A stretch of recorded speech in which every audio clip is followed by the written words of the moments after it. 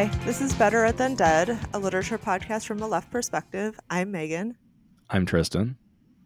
I'm Katie. And today is the first of 2 episodes on Moby Dick, which is Herman Melville's 1851 novel about a big-ass whale, which is definitely a fish, and don't let any scientist tell you different. For sure. So why Moby Dick, one of our rare, common, fully agreed upon picks, Katie? One of our we usually have to do WrestleMania, Yeah. but this one it was okay. Okay. Well, if it isn't Moby Dick. We've been quarantined, haven't we? Oh yeah, things are deteriorating. Thank you to a friend of the pod, Jillian, who blackmailed me into doing that joke. No, just kidding. It was great. Thanks for the joke, Jillian. And in all sincerity, this is absolutely my favorite novel. And like, not to have a smart wank fest, but just because you can say dick as many times as you want in front of God and your teacher, and you can't get in trouble. True. It's also like Ahab is metal as fuck. He's like a classic literary type, the monomaniac, which I feel the way about the monomaniac, the way that Meg feels about our grand literary tradition of sibling incest. It's your very fave, or it's one of your top 3? It's in the top 3. Absolutely. That and people getting horny for Jesus. That's number 1. But they're often the same thing. Oh yeah, so, that's true. You get a 2-for-1 special a lot of the time. And right after I first read Moby Dick in high school, I was introduced to the band Mastodon, whose album Leviathan is all about Moby Dick. It's a Moby Dick concept album. And the greatest song on it involves a dude screaming "White Whale, Holy Grail" repeatedly. And it's like 12 minutes long. Of course it is, yeah. That's amazing. Because I want to be. Also, one simply has to respect the irony of the fact that this novel is a 500-page money shot that a broke guy just erupted out of his blowhole. Yeah. Mm-hmm. Yeah. Outstanding. The last thing I'll say is... The last thing I'll say, and then before we say more shit together, is why read this? Why read this? Well, why write this? Yeah. I'll tell you why Melville wrote it. Because in 1838, he read a little article called Mocha Dick, or the White Whale of the Pacific, and was like, if I take my unceasing desire to yap about whales and human tragedy and sin and the soul and just mix it all around with this hilariously named whale, I might be able to make a whole wad of cash. And he was wrong about that part. Entirely wrong. But he really had something. And so now we have it. It's a gift to humanity. Yep, indeed. Yeah, so I really love how much the three of us love this. That is fun. And like, yeah, this novel just owns so goddamn much. I think this is the 3rd time I've read it through. And it's just fucking great. And not only does it live up to its literary reputation, which I think is fairly rare. Like a lot of books is like, oh, this is such high literature. I'm kind of like, this yeah, like they never do. No, but this they one almost totally does. Yes, I agree. It's like it's one of those books that I was resistant to reading for a long time because of that. But then I was like, oh wait, people are actually right about this, you know. And not just dickheads, like funny weirdos are into this too. Yeah, no, exactly. And I think that I realize that, like, it's not just dickheads; it's actually like cool people think that this is a good book. And I do I think it's a pleasure to read. Like, I mean, I even like a page turner, which I know sounds crazy, but like one thing I want to stress for people who haven't read it, or like had to read it for like some kind of shitty survey class. Not that all survey classes are shitty, and they just didn't like it or don't feel like they understand it. it is fucking hilarious. Yeah. Like I mean, yes, it is about sort of big existential questions, order and chaos, what meaning is, like structures of power. It's definitely about queerness, which I know we'll talk about. It's definitely about race and ethnicity, which we'll talk about. There's a ton here.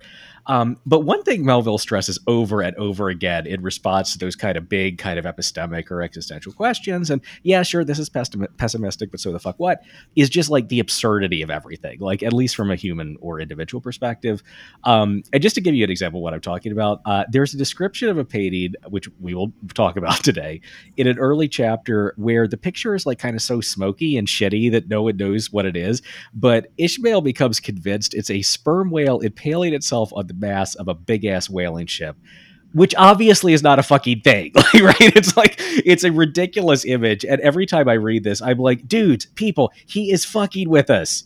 And plus it's a novel that it tries to be about, an epic of labor and workers, and it's about a ship, which I don't know if I mentioned is my jam. So, It's a big fat punch in the face to Edmund Burke. Like, what's sublime, you dickhead?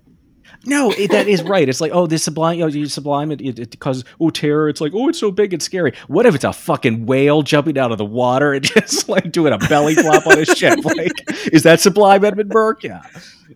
Yeah, it's fuck everybody.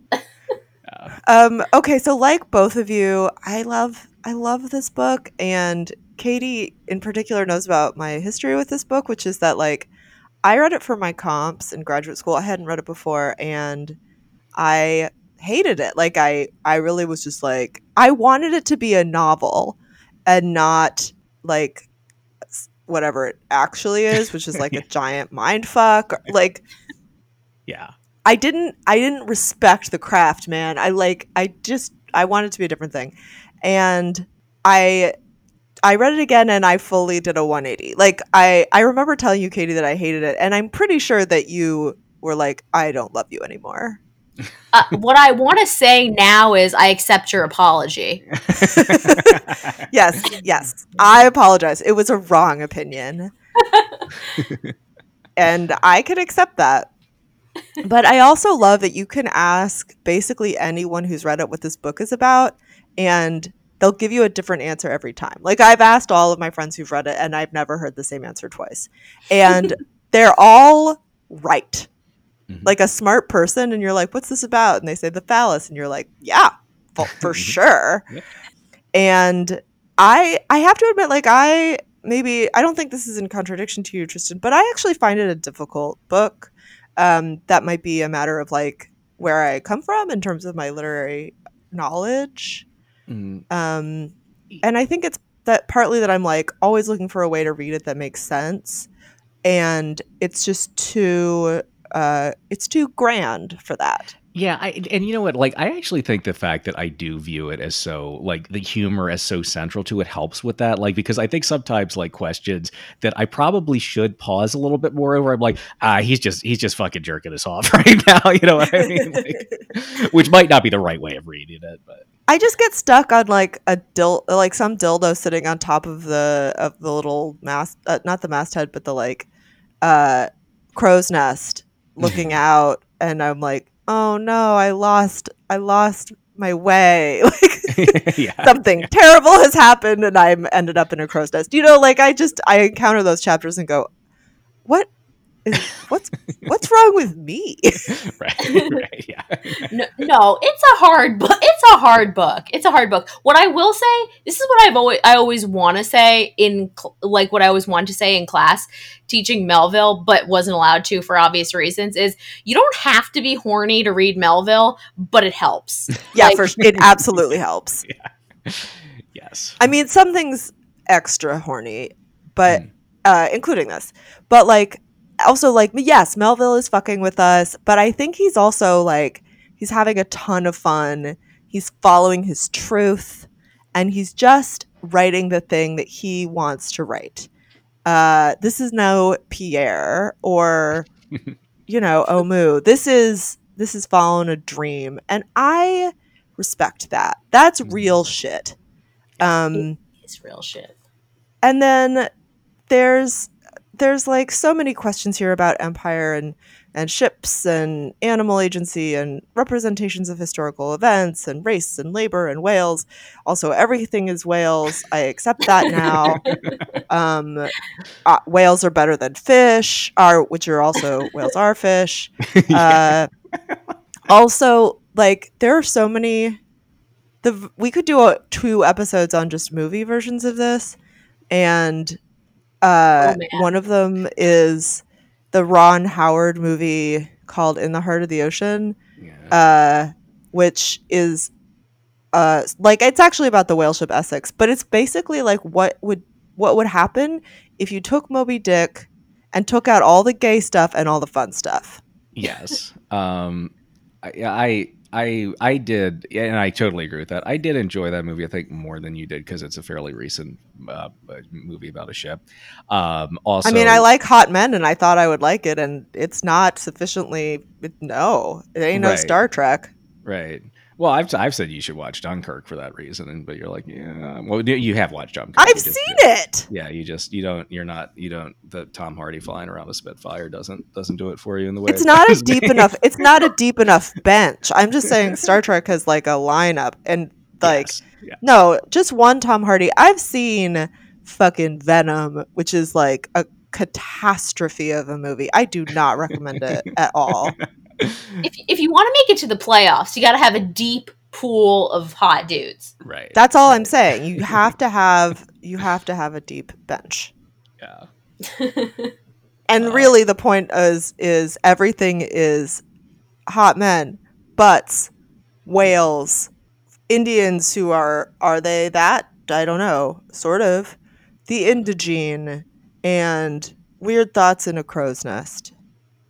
Mm-hmm. Weird thoughts in a crow's nest, indeed. This has helped me, despite the common deterioration of our world, feel that there is a spot of meaninglessness that gives me pleasure. Wow, I'm going down the whale hole. Yeah. What are we, 15 minutes in? Jesus Christ. Yeah, no, I feel like you are on Melville's wavelength right now, but you have entered the whale zone. I've only been talking to one other person and a baby. Yeah. So today we are going to be talking about the Spouter Inn chapter and the place itself. We're going to be talking about Queequeg and Ishmael's sweet relationship, and we are going to be talking about the famous Cetology chapter. All right, so Katie, as best you can, give us the context for the arrival of this novel upon the world.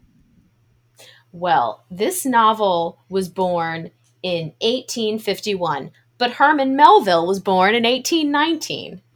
And so the way that I'm going to do this is, so for the first part of our 2-part Moby Dick extravaganza, I'm going to tell you a little bit about Melville and the publication of Moby Dick and sort of how it was received. Well, let me tell you a little story that begins, wah, wah, the crying of Herman Melville. It's 1819. So young Herman's dad thought you were supposed to do rich dad, poor dad in that order. So first he like imported French stuff and made money, and then he lost it all. Something related to furs, an Etsy store of furs.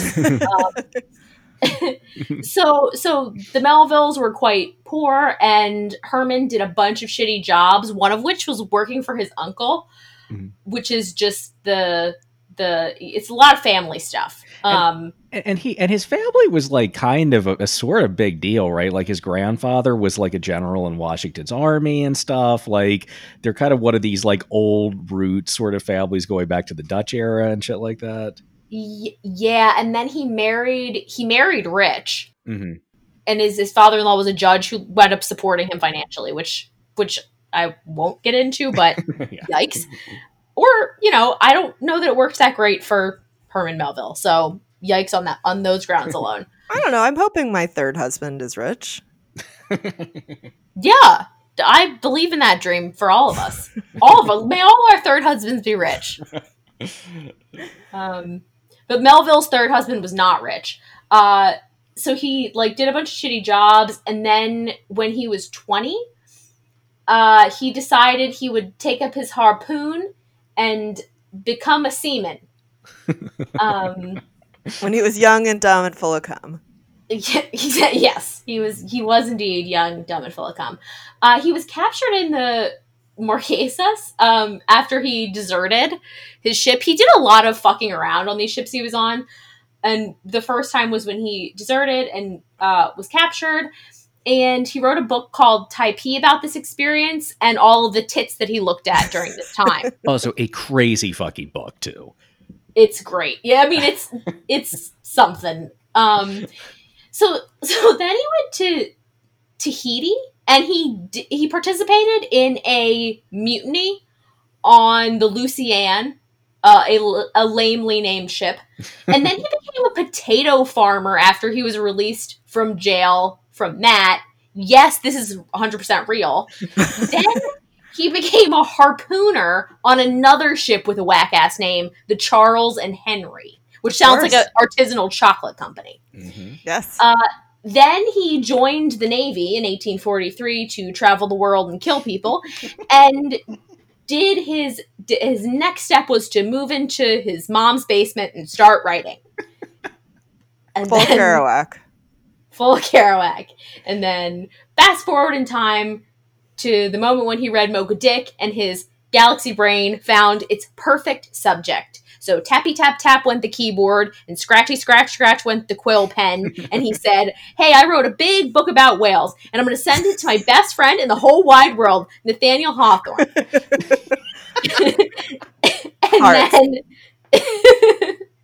And then Hawthorne read Melville's draft and was like, "Dear Herman, thank you so much for this essay about whales, which was a pleasure to read. Next time you might consider not just making it about fucking whales. Jesus Christ, holy shit, no one wants to read that. You should make it an absolutely bonkers-ass allegory and just get totally nutty with it. And also, I know that I'm your best friend, but you are not my best friend." I love their relationship so much. Hey, it could have been Bronson Alcott, you know. Could have been a lot worse. Oh yeah, true. Could have been a lot worse.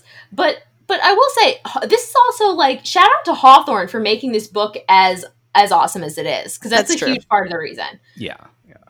So the book came out in 1851, which was a very odd time in American history, which we'll talk about next week. It's interesting. There's also tons of zany bullshit around the publication of this book. So for the British version, they accidentally put the wrong, like, Herman Melville changed his mind about what he wanted the title to be the night before, and he just stuck in, like, The Whale as a placeholder. So it was just printed off. A bunch of The Whale was just printed off. And in some versions, half the pages were missing, so people were like, what the fucking shit is this? And the reviews sort of reflect this, so I just want to pull out one by a coward who did not sign the review from 1851, the year it was released. Somebody who did student evaluations. Yes. The author has read laboriously to make a show of cytological learning. Herman Melville is wise in this sort of wisdom. He uses it as a stuffing to fill out his skeleton story. Bad stuffing it makes, serving only to try the patience of his readers and to tempt them to wish both him and his whales at the bottom of an unfathomable sea. Jesus Christ. And then the reviewer gets to the nice part of the shit sandwich, which is bread. Melville has earned a deservedly high reputation for his performances in descriptive fiction. He has gathered his own materials and traveled along fresh and untrodden literary paths, exhibiting powers of no common order and great originality. The more careful, therefore, should he be to maintain the fame he so rapidly acquired, and not waste his strength on such purposeless and unequal doings as these rambling volumes about spermaceti whales. Jesus Christ.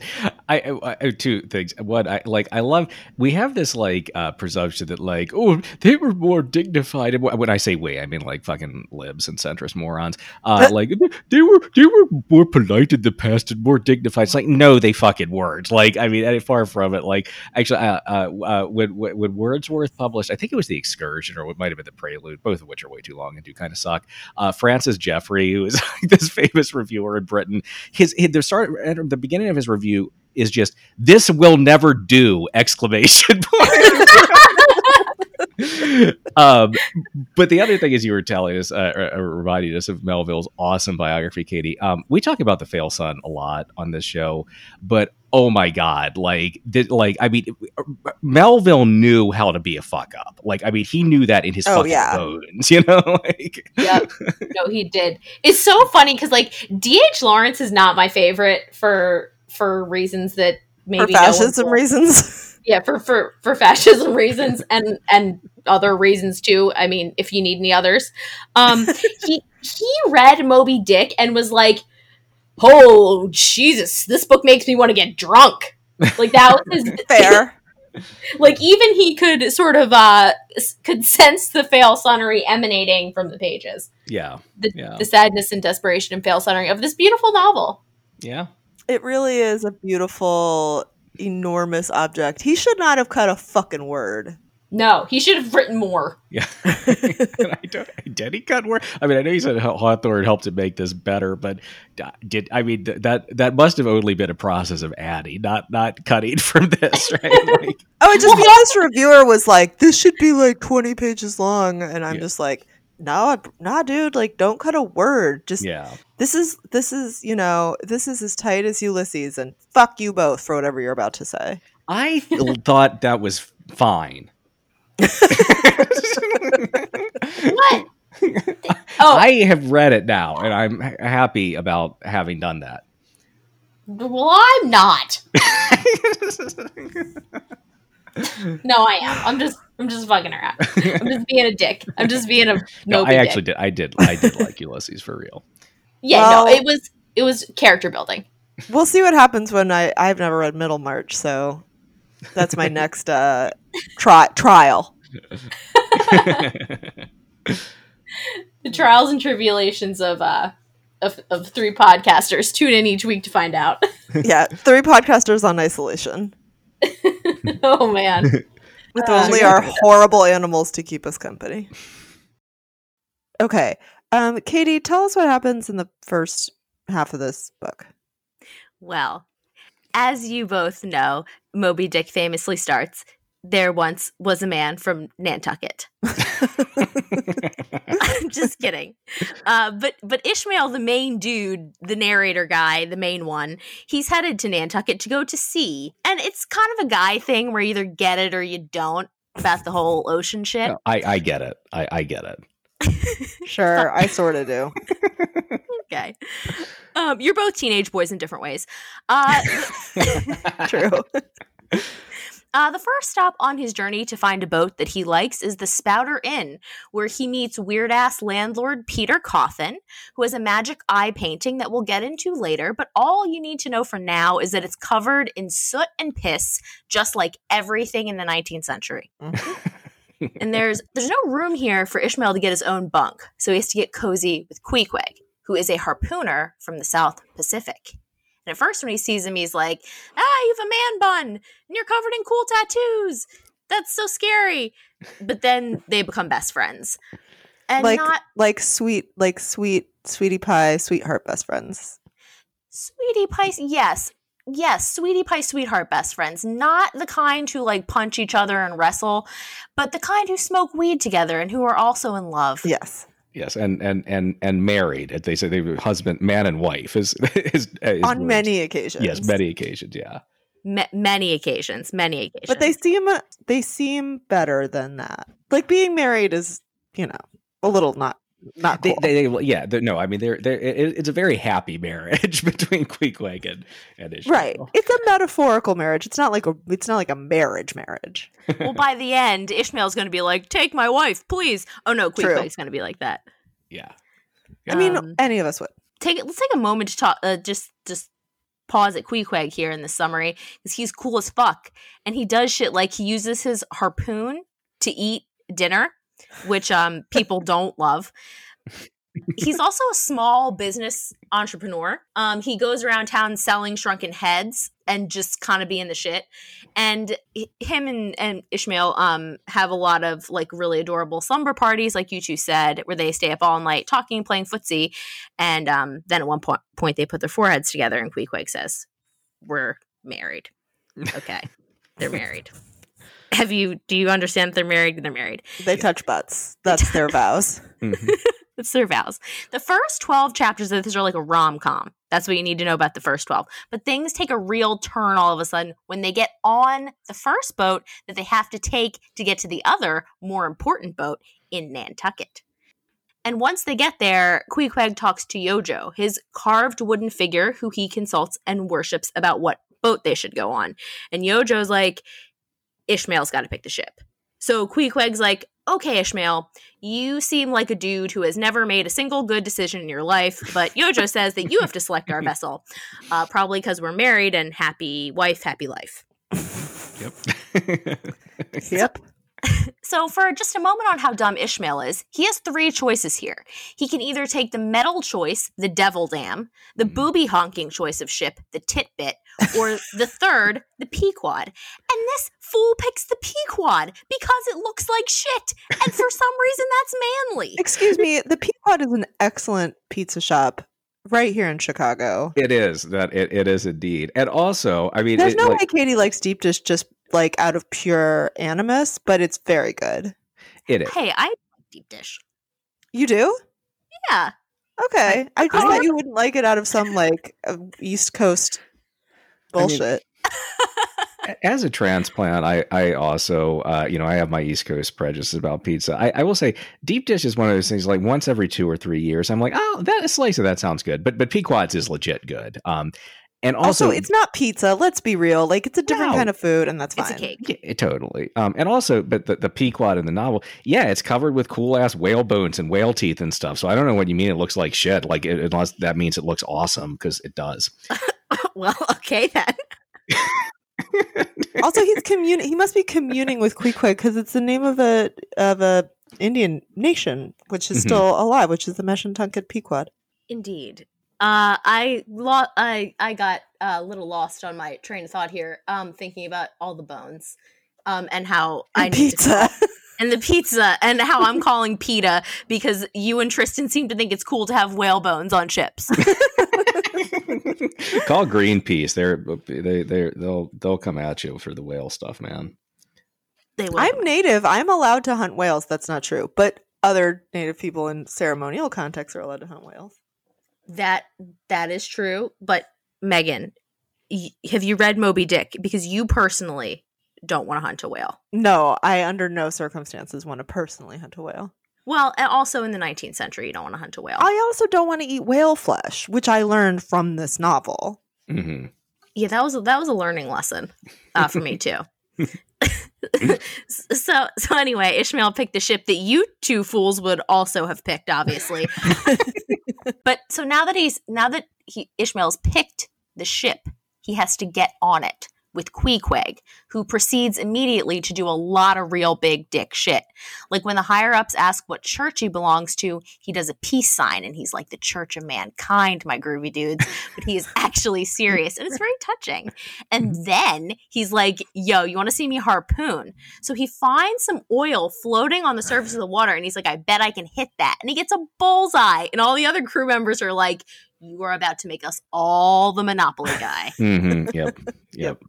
Then we move on to a sort of classic moment where somebody says, hey, it's probably not a good idea to go in them there woods on that boat with all the bones on it. But Ishmael blows the guy off and they set on their journey on Christmas Day, which tells me that Melville correctly understands that Christmas sucks and nothing good happens on it. Oh, Tristan will be mad. I know, I'm just making Tristan mad. But my defense is that all of the Real Housewives of New York Christmas episodes are a shit show, as are all the boat episodes.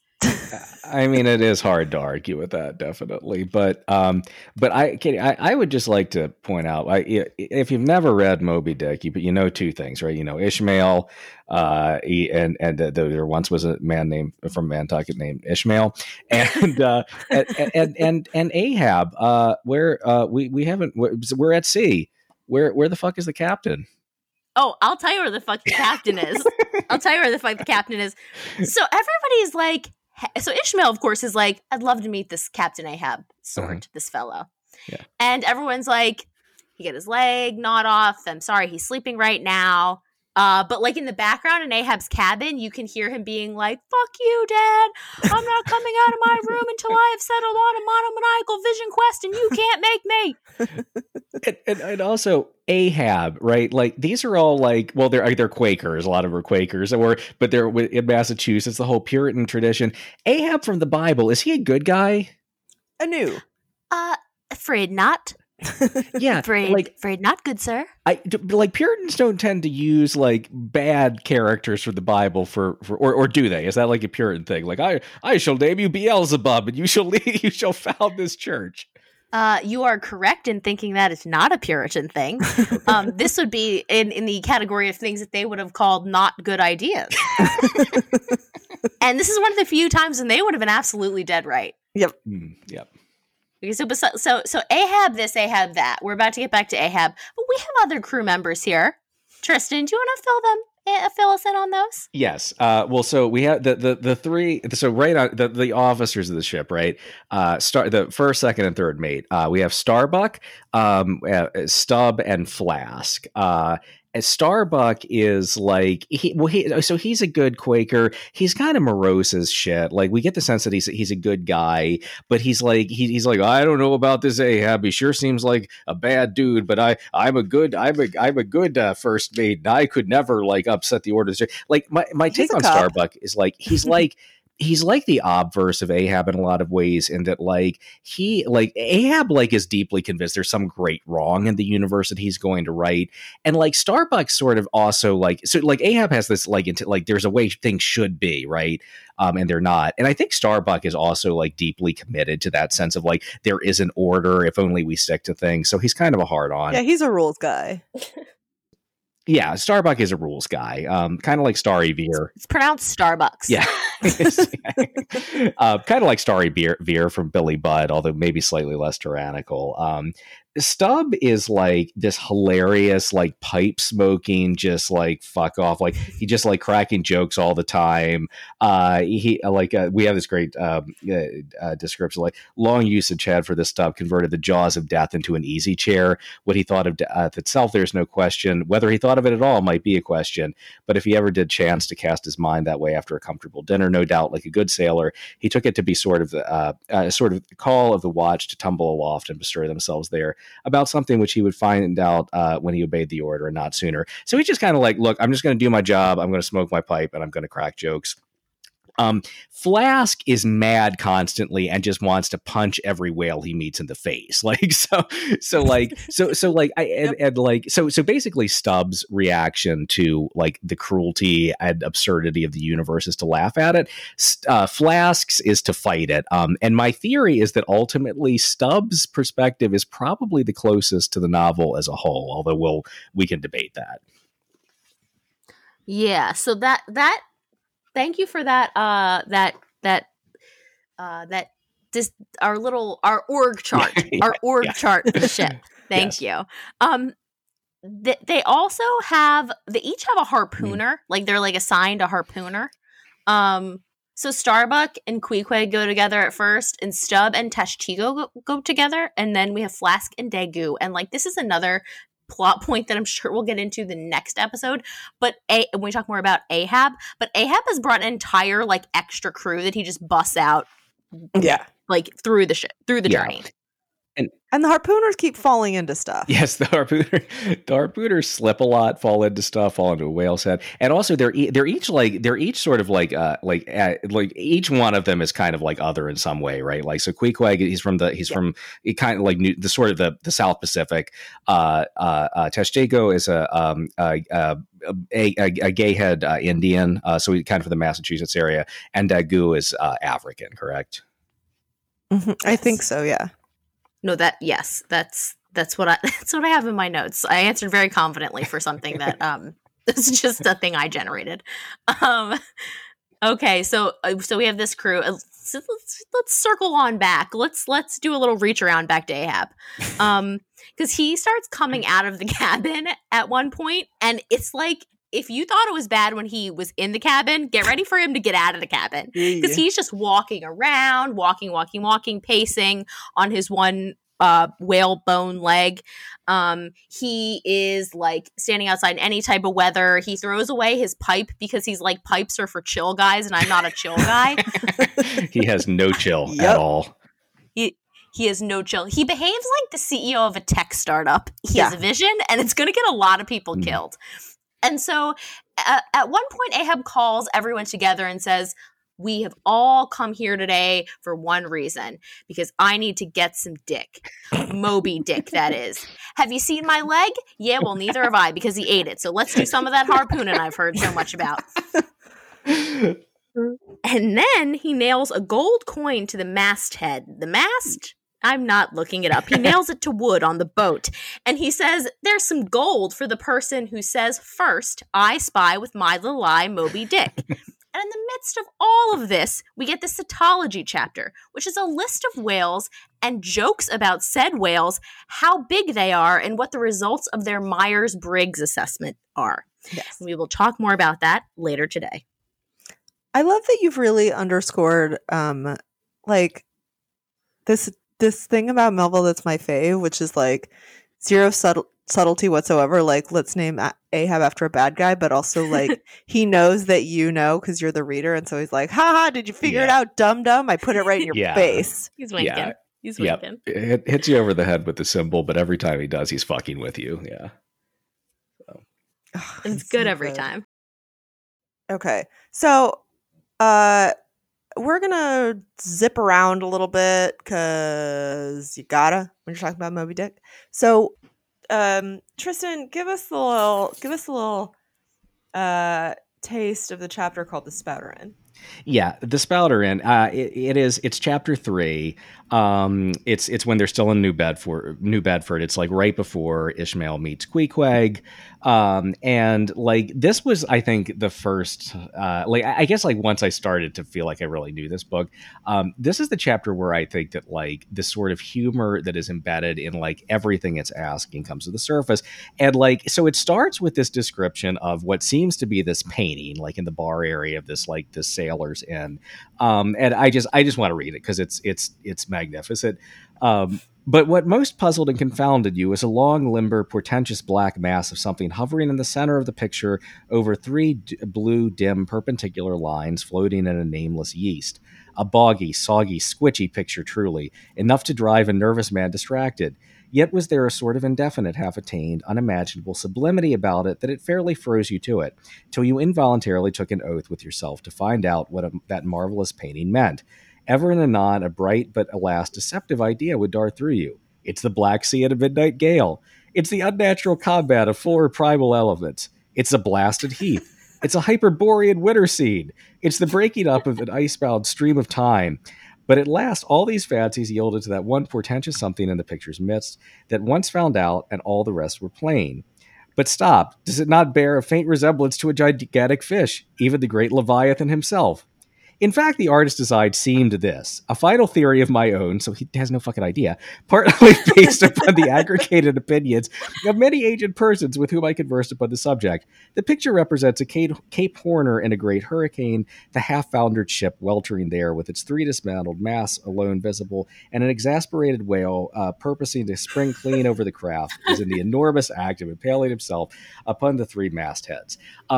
So I just want to say a couple things. One, I watched a lot of YouTube videos over the weekend of sperm whales jumping, and they can't do. I Nice. mean, don't get me wrong; it's a giant mass of an animal. They are not jumping over like impaling themselves on a masthead. It's like it is sublimity, but taken to the extremity that it starts to be like it's absurd. But the other thing is like the idea that that's what the picture represents. It's bullshit. This is a shitty, dirty fucking painting. Like it's got smoke and grease all over it. And so like Ishmael's just inventing what the fuck this is out of his mind. But it's like so many questions in the book as a whole, there's like no stability to it. Like there's an interesting suggestion, and it like, oh, actually this does seem kind of terrifying. But then you poke at it, and you're like, wait, I don't think this is stable. I can't be sure what this means at all. You know, even though it wants to look like this like really important like signifier. Yeah, look, yeah, he's looking for meaning in this dank, dirty painting, and it's like what he's looking at one of those is it an old lady or a young woman things, and he's like, it's actually the Holy Spirit, not any other part of the Trinity, and it's doing the long jump. Yes, exactly. Yeah. Yeah, no, and it is that like anti-sublimity, right? Like I know that I am last in line for an Edmund Burke take, but it does seem like a colossal joke at the expense of the sublime. Yes. It's the ending scene of Free Willy if Free Willy had like shit in the middle. If Free Willy ate the boy or whatever, you know. but like, and also threw himself on its own fence, you know, like But I mean, here's the thing, like. There is definitely horror and terror in this narrative, right? Like, I mean, and like, just like sort of anger or despair at like the kind of injustice or like lack of signification. But like, that's why I say that Stubbs like sort of like get mad but then laugh about it attitude might be that of the books. It's like, yeah, this is fucked up. Like, this is terrifying. Like, the lack of meaning is horrifying. But hey, you know what? It's pretty funny that this dumbass Ishmael thinks that this is what this painting is, and like, wouldn't that be fucking hilarious if you actually saw a whale do this, you know? So, and what the pretty dope, though. I am only saying this because like we haven't agreed to talk about it, but it does lend us nicely to like, who is Ishmael and what is he doing here as our proxy? Yes. Yeah, because like that's right. Who the fuck is Ishmael? Like he, you know, the first chapter, Call Me Ishmael, and like this backstory, it looks like he's a character, but then for so much of this novel, he like retreats into this almost omniscient third person perspective where we just like lose track of him so much that like, yeah, it's like, I mean, because he is right, he is our proxy, but he himself is so unstable as just like a form within this narrative. There are parts that absolutely can't be narrated by him. No. And yet just structurally speaking. Yeah, so we have like, so we've joked around about this book, but it's actually like the inverse of the Pierre thing, which is like Pierre is Pierre. Mm-hmm. Moby Dick is not Ishmael. And there's something, and so there's something about the fact that like there are all these symbols in this book and not characters. Like everything is incredibly representative, and it's also like Ishmael isn't a guy hanging out in Nantucket and shit most of the book. He's like in this alternate, what he conceives of as an alternate reality at sea, where like, you know, what happens in the ocean stays in the ocean. Yeah, no, exactly. But okay, yeah. So, but like, so, and I think that like that Spouter Inn chapter really does. Like, I don't know. It gives you a sort of like, yeah, like, well, one sort of taste of how the novel as a whole is going to come at the sort of big sort of ontological questions. but like there are also ways in which Ishmael is definitely a character, which is like, okay, so he meets Queequeg, like we do get these two dudes with this very very kind of like queer relationship together. But you know what I mean, so like it does both, that like it's such a great chapter because it does exist at like both of those levels, the big kind of thematic, but also like, you know, like those moments when we do kind of see person and character, and like those kind of more particularized questions are like super important to the novel too, right? Like, Yeah, no, totally. Ishmael is important uh because he's so weird and hard to figure out. Like, in the same way that almost the same way that fucking painting is. yeah. Mm. Yeah. Like he's a puzzle, and he may just be just like a fail son. And we're trying, and we read and we read it through him, and that's sort of where we are. But we also have somebody who is able to form some kind of relationships and participate in some kind of common life with a bunch of other people who, like him, are really hard to figure out. Mm-hmm. And who are given these like very the descriptions are quite cursory, and so we're left with this sort of, like the total matters a lot, right? Like the ship itself and however you want to think about it, the common or the fake democracy or whatever, matters more that as a result of the people on it than it's accumulation, right? So like it's not that those characters don't matter, they do, but they matter more together. Mm-hmm. Yes, yeah, I think that's a bomb ass point. Because like there's this thing that Leo Bersani writes about Moby Dick, and that like exactly what you're saying about like all this stuff that you get that's smushed together kind of. And it's like we have a ton of shit just crammed in, and you have to see signs everywhere. But that when you read that, it's like you're looking for symbols all the live long day, and then you're not reading because you're like imposing meaning in this way that you're not supposed to, in this way that Ishmael doesn't, which is why things are so. You're introduced to every symbol with the same degree of like determination, right? So every tattoo that Queequeg has is as important as the ivory leg, which of course is like not at all the case, but they're all given these like really rich descriptions. So you're like you're following the symbolic logic all over the place. Yes. Absolutely. And you're trying to look for you wind up, it's impossible to read this and not wind up a little like Ahab, because you try to see, you like try to see what the whole thing means. You try to like fulfill the prophecy that you want to find in all these signs.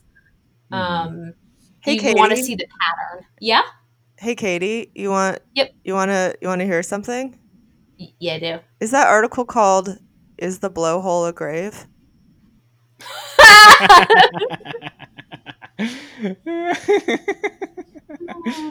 Is that funny? That's a good one. That was a really good one. Was it? I'm not sure it was. I'm not sure it'll make the final cut. That's up to you, but that's a solid. That's a solid joke. Yeah.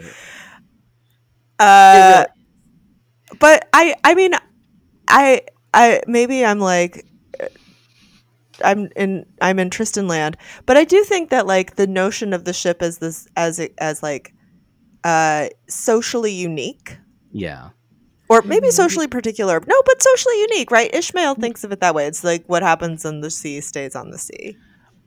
Well, and also, I mean, and this might actually be a good place too to talk directly about like Queequeg and the Ishmael Queequeg relationship, because I think that's like a first version of what you get the ship Yes. producing, right?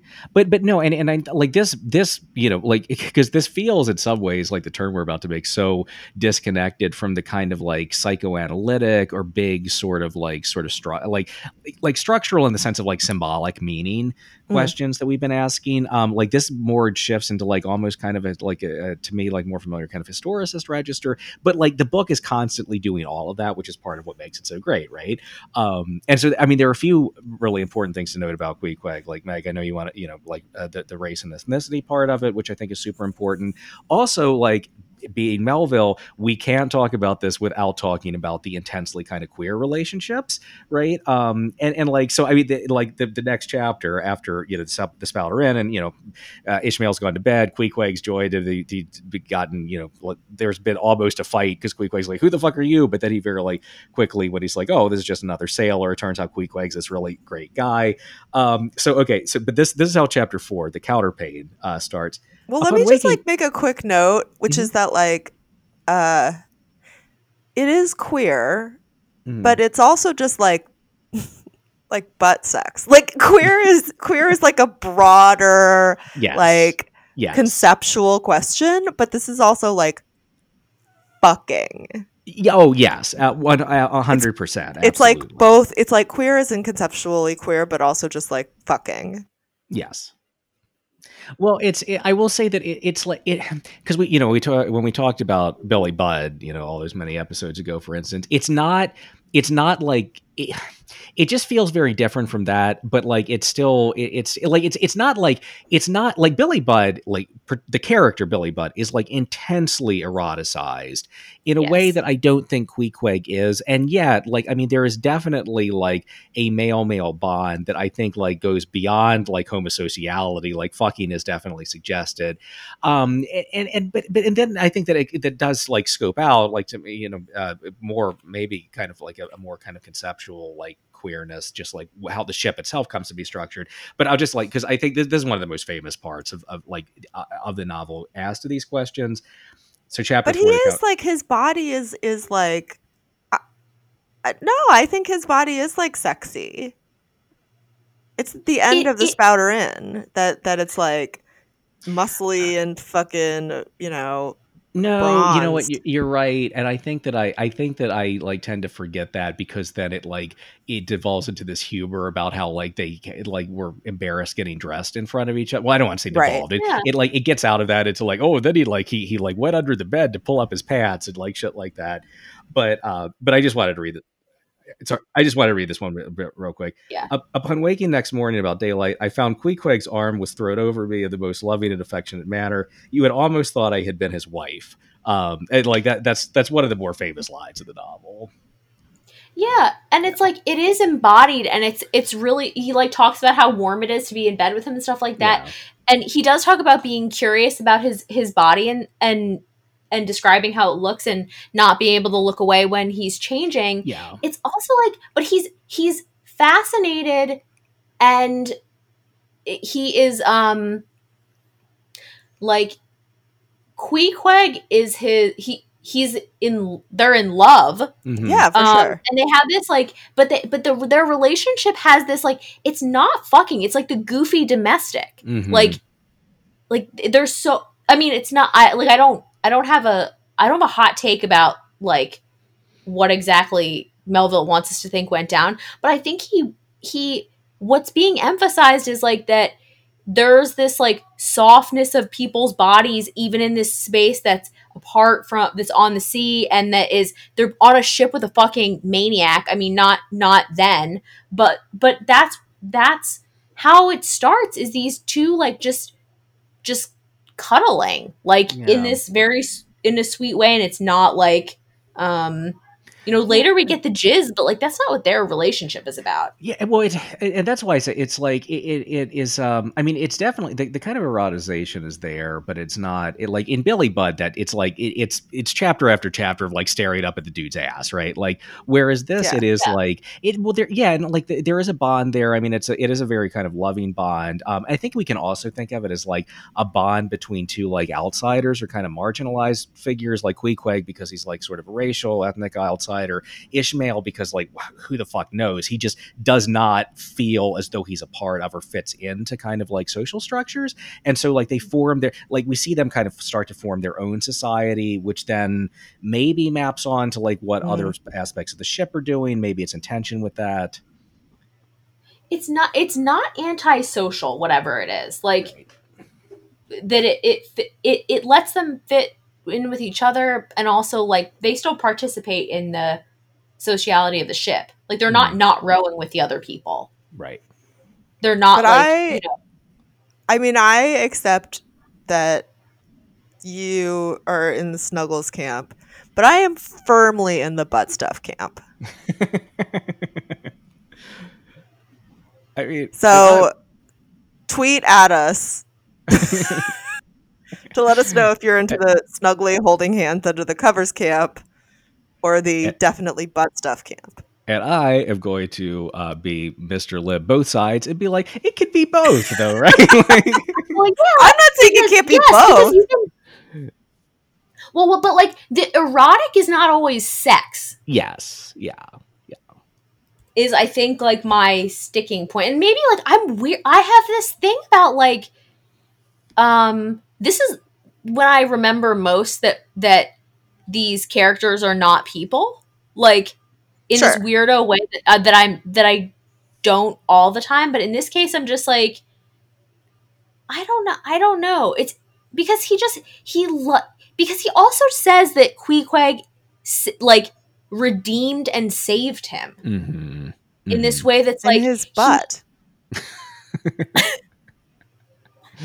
He redeemed his butt.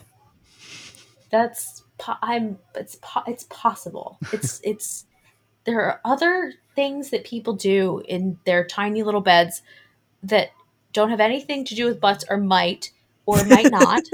So if it's sexual, it may not. Just because you're obsessed with butts doesn't mean everybody else is. Well, yeah. I mean, that's true, but I think that there's plenty of evidence with the like the description of Queequeg, and like I think that there's something at stake with it being about butts. Like I do think that that's something that's sort of like if it's sexual, then, and you bring that sexual relationship onto the ship, then it sort of like puts a pin in a particular version of the symbolic order. But I think that all of that, like this book absolutely holds either way. Yeah. Yeah.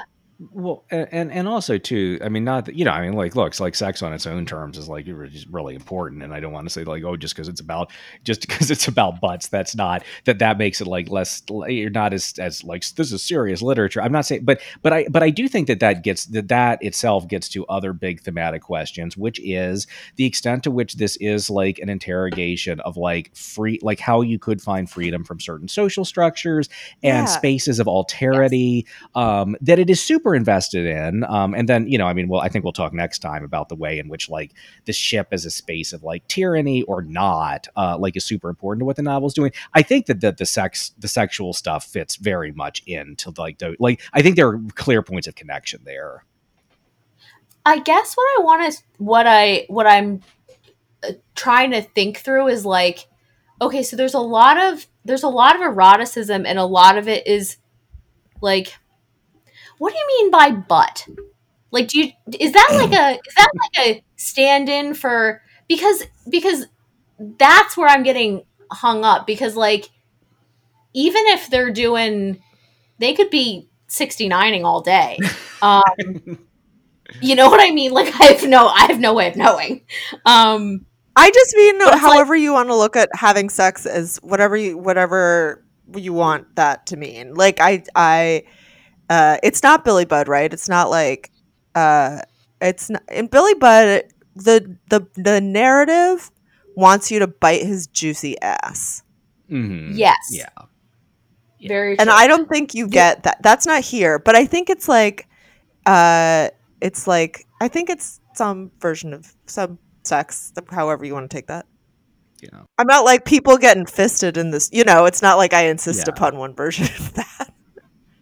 Yeah, no, I guess it's just like, it's like, can't they be in love and maybe they like there's sexuality to it and we don't know what it is, like, isn't the mystery of that important? Well, and I do think again that like the difference to me. Well, and we got to remember too that Billy Budd was like an unfinished book, but like Right. like relationships in Moby Dick are just like generally more like they're thought like well it just at the level of, like any kind of description of Moby Dick is a little bit more fully realized. So I think there are multiple layers of kind of meaning and significance here than might be true of Billy Budd, which is also like an amazing book.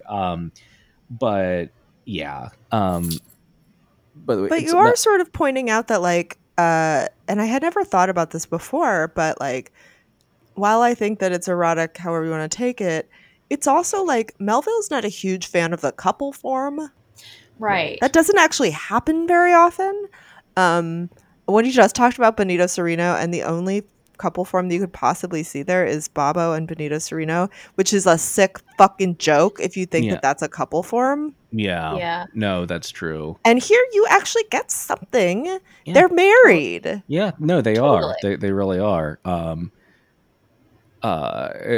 Yeah, I know. I mean, it's a much like yeah, it's a much more like stable kind of relationship or connection, or just like a more I like authentic's a dumb word, but you know what I mean. It's just like a more fully realized kind of like, oh, what would it look like if you actually had two people who shared this kind of intense emotional bond that that is very different. Melville seems not to believe in love otherwise.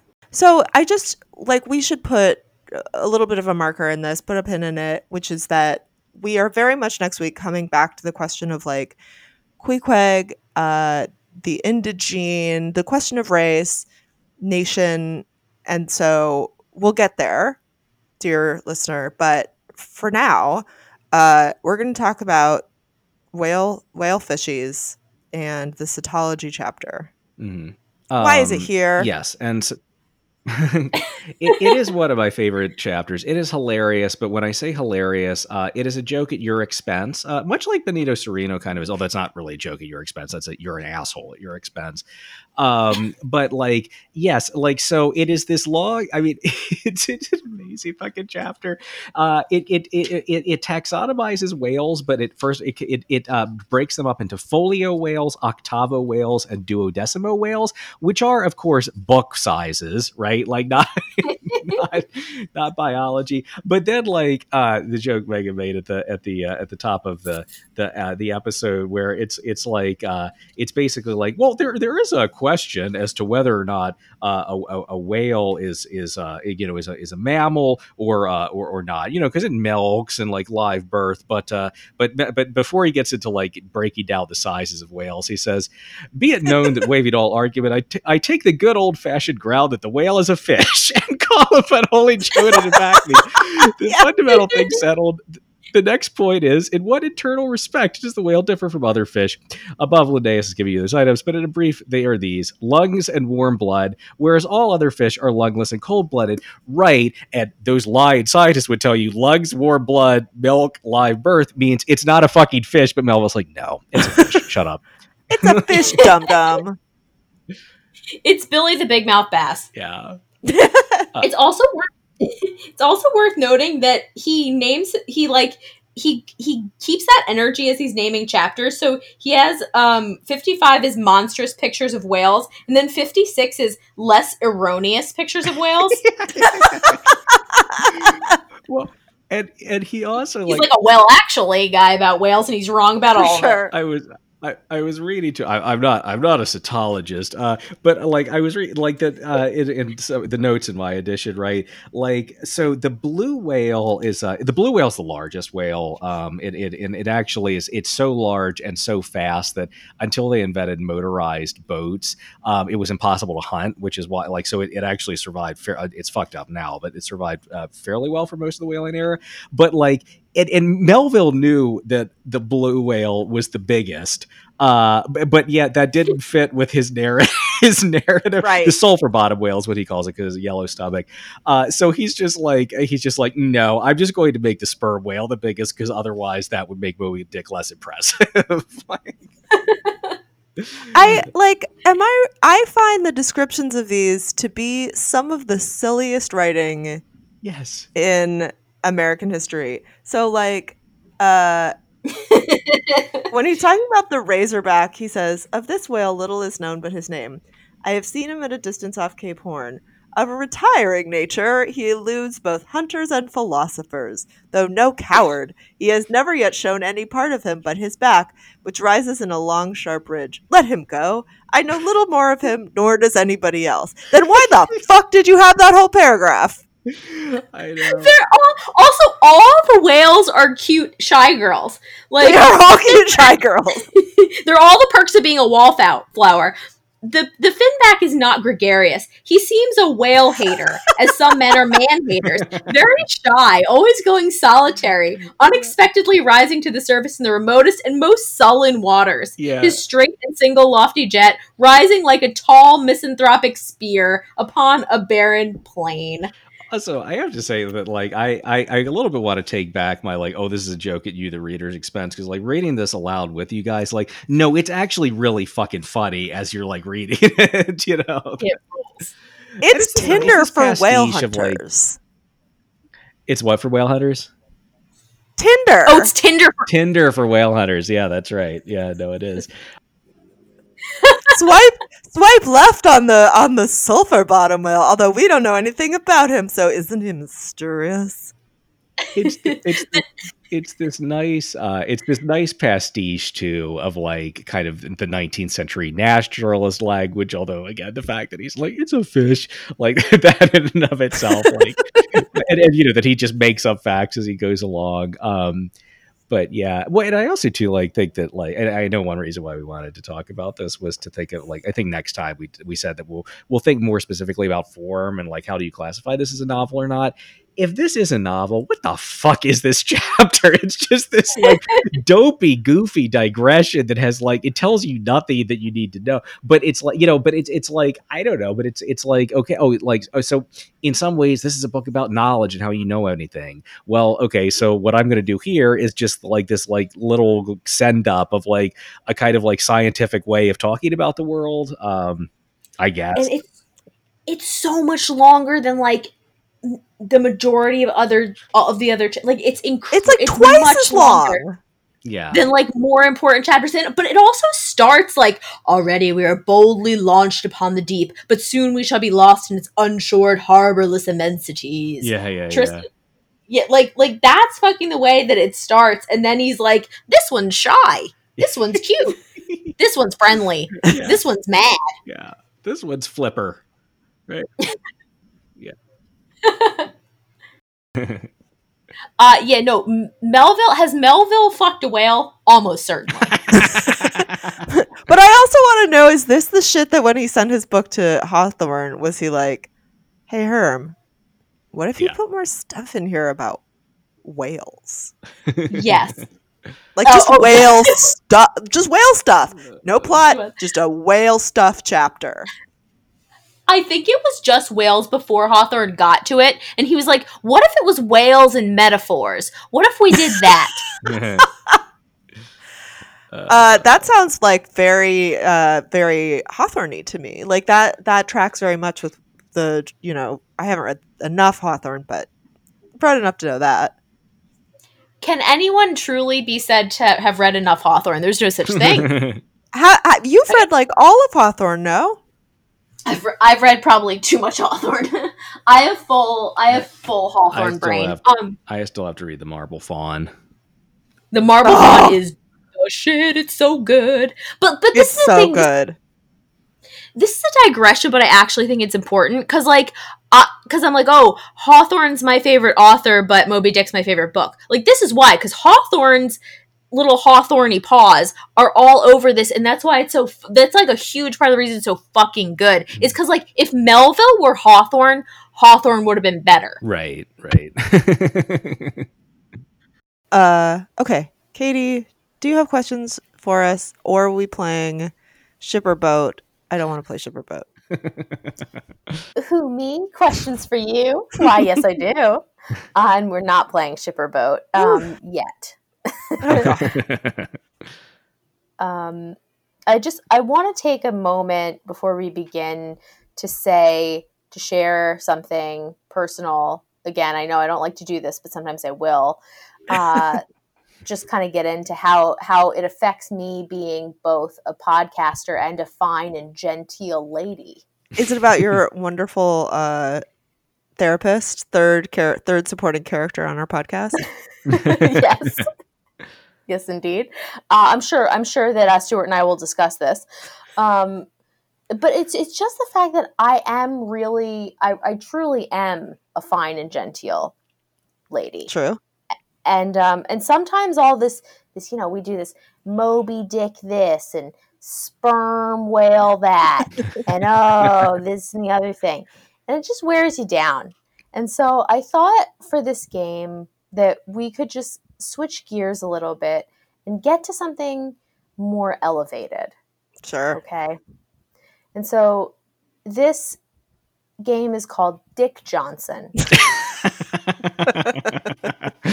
Cool. and it's because of dicks. Right. Penises, Yeah. harpoons, if I may. Right. White whales, depending on the. Okay, well, I think I've made my point. So. and harpoons and whales in this case, they're euphemisms for penises. I just want it right. Penises. Surely Okay, not. I got read a little. the book. I got a little confused because you were saying dicks, penises, but then you said these other things. So okay, all right, I got it. Mm-hmm. Yeah, no, the only words you need to pay attention to that I said are dicks and penises. Okay. Then you can quote me on that. But we're gonna No butts allowed. Oh, next time it'll be for butts. Yay. For Megan. Okay. Yeah, we'll do. Yeah. Okay, but this time we're gonna find out whether you're more of a Dick or a Johnson, and Okay. of course by that I mean Richard Nixon or LBJ. Oh no. Two fine choices there. That's right. Two fine choices, and we'll know just by answering a few simple questions. Okay. The first one, if you're prepared, is which of the following best describes your thoughts after a long, hard, firm, throbbing day of being the president? Wait, can I just jump in with drunkenly wandering the halls talking to paintings? Yeah. Yeah. That's gonna be the off menu option. Okay. Let me hear the menu and then I'm still gonna go for the specials, but go ahead. Yeah, you can totally order the special. I've often thought that if there had been a good rap group around in those days, I might have chosen a career in music instead of politics. Okay. Uh-huh. So we're reconsidering. B, when the burdens of the presidency seem unusually heavy, I always remind myself that it could be worse. I could be a mayor.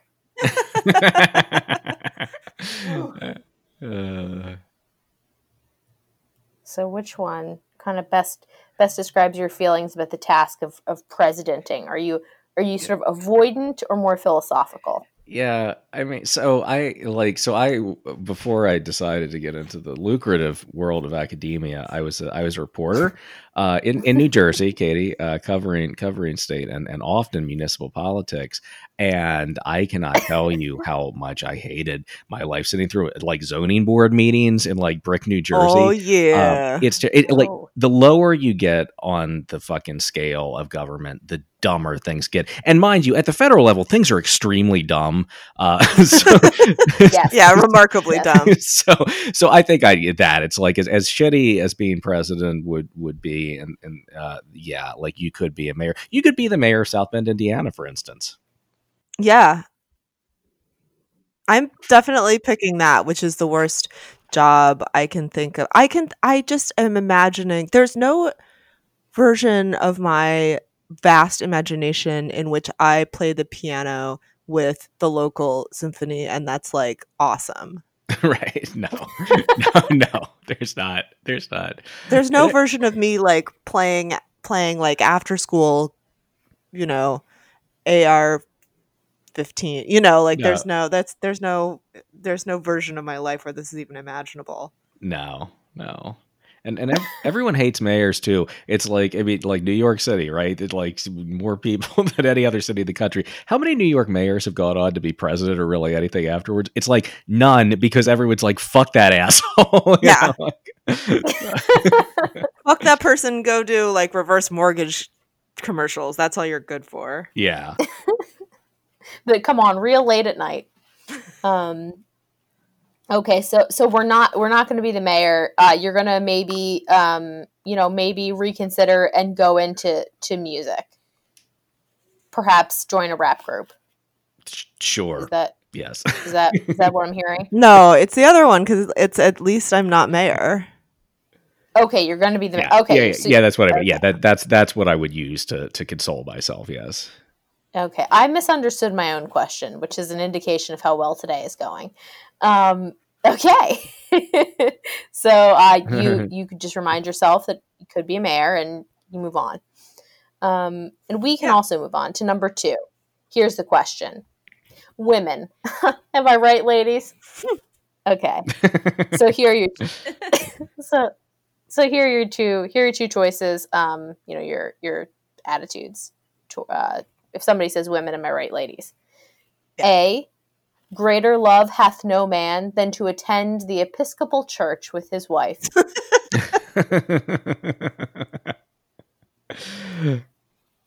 Or B, I'm not for women in any job. I don't want any of them around. Thank God we don't have any in the cabinet. Oh, B for sure. Because I am the kind of girl, like, I don't hang out with girls. Like, just men are way less drama. Yeah, no, you're not like, you don't want to deal with wandering wombs and That's right. All that stuff. What was the Episcopal Church one again? I think I didn't understand the quote. Greater love hath no man than to attend the Episcopal Church with his wife. Okay. I mean, I grew up. It's a weird quote. It is a weird quote. I grew up in an Episcopal church, which I decided I don't, believe in God. So sure, I'll take that for old time's sake, I guess. I mean, obviously, Okay. I can't I can't pick any religious answer given the fevered anti-Semitism of both of these people. It's true. Very true. Very true. It's quite a few. Well, we're going to get to that. Good. Okay. We're going to get to that. Okay. So, like, say you're maybe hanging around with a couple pals, and you're just talking about some stuff that's wrong with the world, that you think is wrong with the world. So which of the following of these best describes something you might say? Okay. Mm-hmm. A, the White House economic policies are, quote, the worst thing that's happened to this country since pantyhose ruined finger fucking. Wow. Yeah. Or B, you might take a different angle. Say, it's a funny thing. Every one of those bastards that are out for legalizing marijuana is Jewish.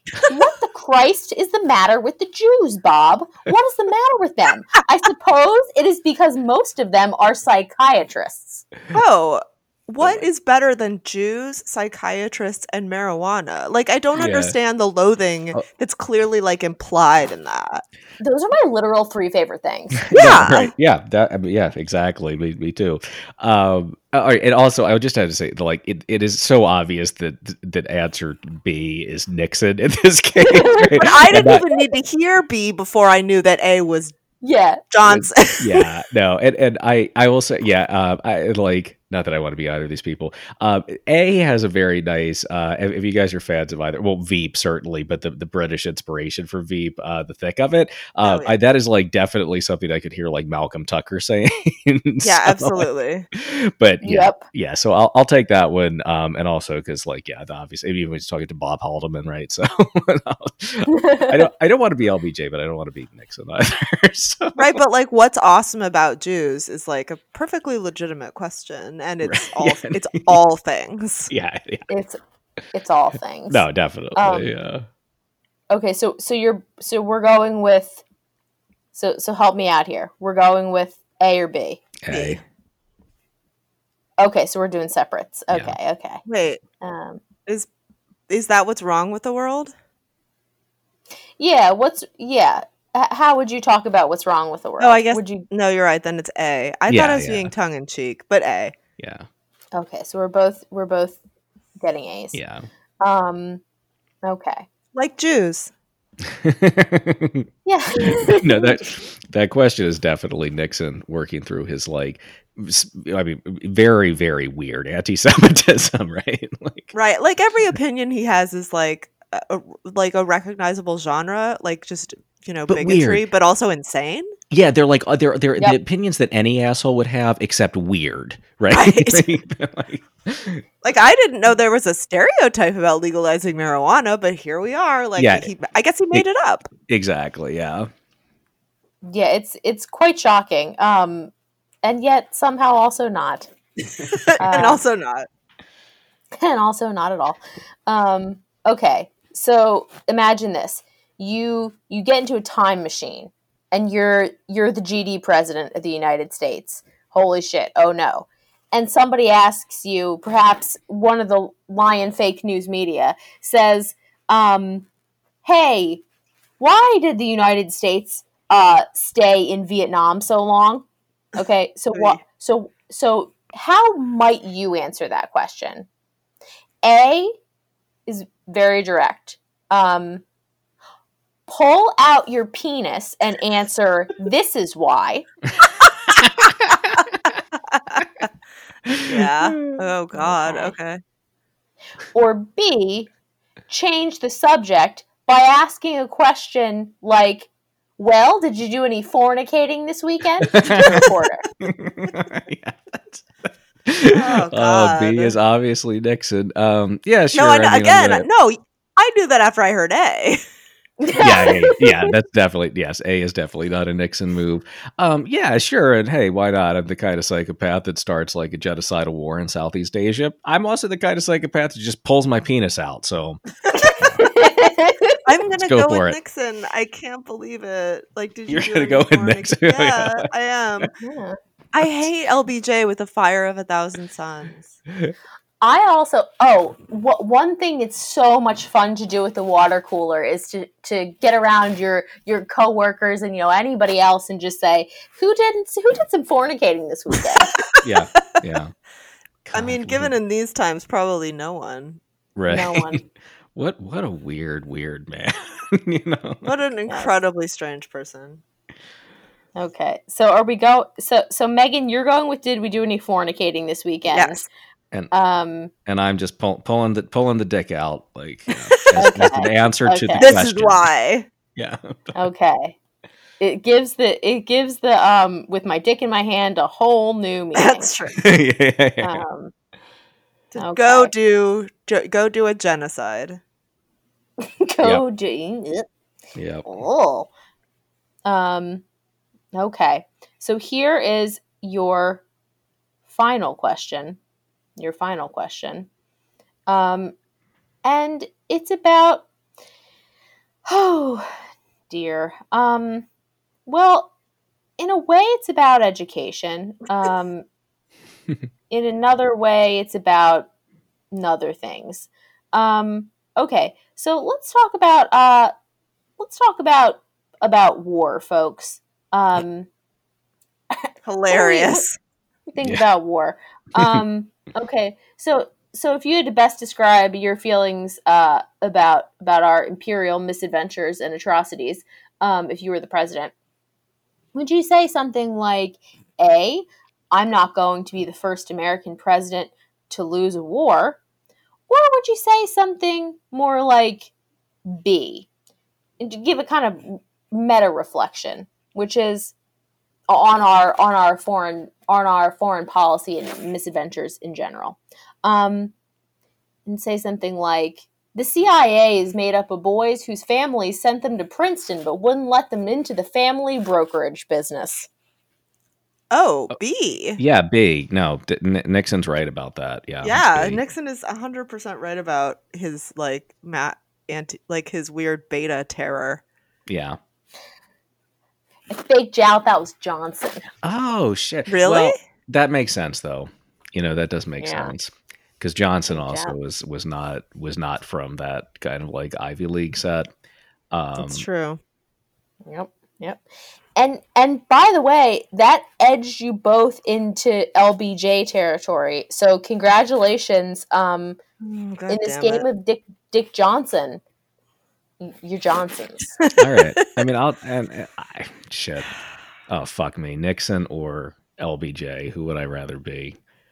All right, fine. Whatever. There's no good answer. So, There's no good answer. We're all losers here. Me for having to go through all of these quotes.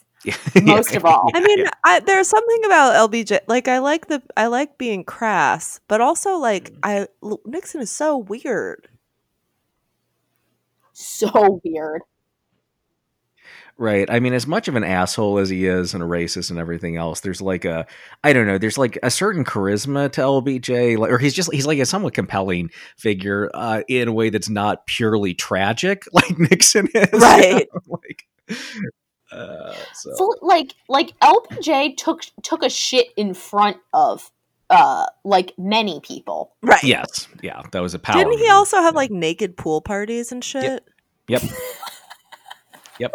Nude pool party. He also would like brag about how he fucked more than Kennedy, and he said, this is a good one that I was hoping there'd be like a parallel quote, but there wasn't. He said that Gerald Ford is so dumb he can't fart and chew gum at the same time. That's amazing. That is amazing. Yeah. Okay. Well, Johnson it is. Yep. All right. Well, let's now that we whipped him out, let's whip it back in, folks. Yep, that's how I understand whipping is done. Okay. It's a dream. Okay. This has been Better Read Than Dead. You can find Tristan on Twitter at TJ Schweiger. You can find Katie on Twitter at Katie Crywo. You can find me on Twitter at Tusslersaurus. You can find the show on Twitter and Instagram at BetterReadPod and email us at betterreadpodcast@gmail.com, but only if you want to weigh in as to whether a whale is a fish, which it definitely is. Our intro music is Lev Bronstein by the Redskins and used with their permission. Our logo was created by Jane Bonsack of JB Design and Content. Please rate and review us and subscribe so you get a brand new shiny episode on some Sundays. Next week, we are finishing up our Melville Spectacular with our second episode on Moby Dick, which I think will be less of a slog than our previous two-part episode. I genuinely think that. And then we are talking about porn, 18th century style, which we're reading Fanny Hill because we're all isolated and why the fuck not? So thanks, comrades. Heave away for it. Bound for New York town, and others is bound for France. Heave away, my Sonny, heave away. And some is bound for the Bengal Bay to teach them whales to dance. And away, my Johnny boys, we're all bound to go. Come all you hard with a sail. keep it so. Heave away, my Johnny, heave away.